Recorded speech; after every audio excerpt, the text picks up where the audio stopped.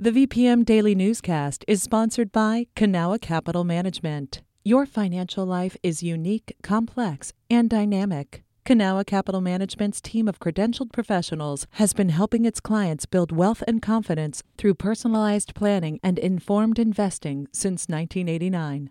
Learn more at cancap.com. That's KANCAP.com. You're listening to the VPM Daily Newscast, the recap of today's top stories in Central Virginia. From the VPM Newsroom in Richmond, I'm Benjamin Dolly. For the first time in over 100 years, Mattaponi women will be able to vote for their next chief. The tribe is holding its first open elections tomorrow. But as Alex Scribner reports, some members have been highly critical of the current council and are seeking new leadership. Mattaponi lineal descendants want to reclaim their right to determine the tribe's future. A group calling themselves Spirit Crow has criticized longtime chief Mark Fallingstar Costello and the council for allegedly deceiving tribal members to keep power. Connie Crow Woman Costello is running for a council seat. We want fair and equal election for men and women, resident, non-resident. Those who don't live on reservation in King William County are currently not allowed to participate in tribal business, such as creating a new constitution. Terry Costello, a non-resident, says she worries that people living away from ancestral lands will lose connections to their culture. I want my grandkids to be able to come down here and learn their history. A spokesperson for the governor's office says they look forward to working with the newly elected leadership of the Mattaponi tribe. Alex Scribner, VPM News.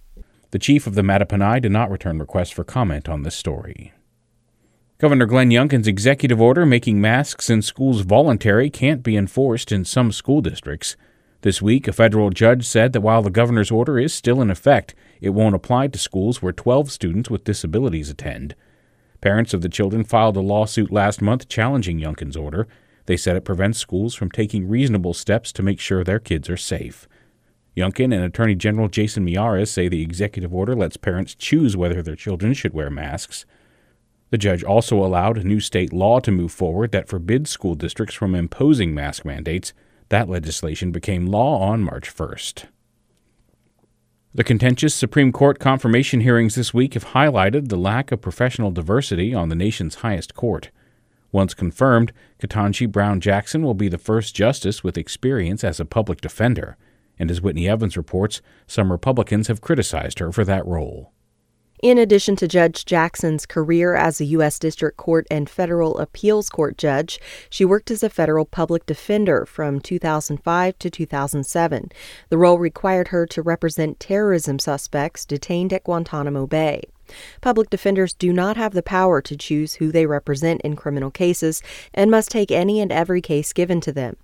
Chesterfield's chief public defender, Michelle Jefferson Reese, says Jackson fulfilled her constitutional duty in that role, and it's commendable. You should understand what it's like to stand beside someone whose entire life is in jeopardy. Only about 1% of federal appeals court judges are former public defenders, according to the Center for American Progress.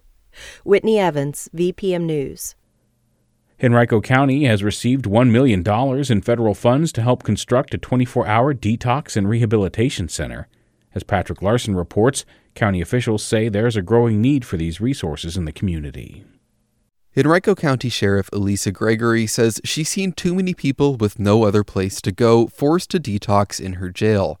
She says they need a safe environment. Coupled with being able to have access to resources, like gives that person who truly desires to start on a path to recovery a viable option. Representative Abigail Spanberger secured cash for the Detox Center and 9 other Central Virginia projects through a new federal program. The construction of this building is about the county really saying the county needs a resource, a physical space where when someone needs the immediacy of treatment, they can come. The center will provide detox treatment and connect patients with further recovery services. It's slated to open in 2024.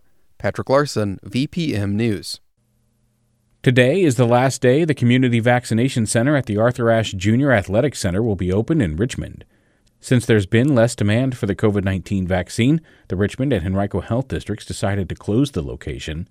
Health officials say more vaccination events will be held in smaller community settings. Starting this week, Henrico and Richmond residents can also have a nurse come to their home to administer a shot.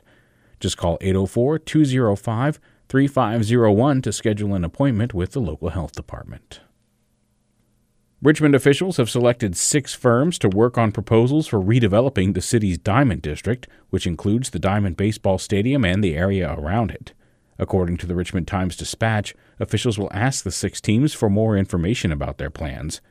An evaluation panel, which includes 2 city council members, city officials, and a Virginia Commonwealth University representative, will select a project for Richmond City Council's consideration. A final development team is expected to be chosen in June. This has been the VPM Daily Newscast. Some of these stories may have changed since the newscast was recorded. You can stay connected to what matters by heading to vpm.org/news or follow us on Facebook, Twitter, and Instagram at MyVPM.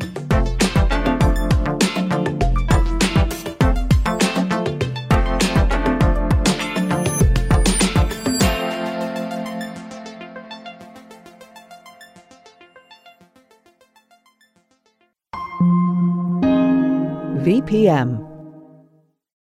I'm Rachel Martin. You probably know how interview podcasts with famous people usually go. There's a host, a guest, and a light Q&A. But on Wildcard, we have ripped up the typical script. It's a new podcast from NPR where I invite actors, artists, and comedians to play a game using a special deck of cards to talk about some of life's biggest questions. Listen to Wildcard wherever you get your podcasts, only from NPR.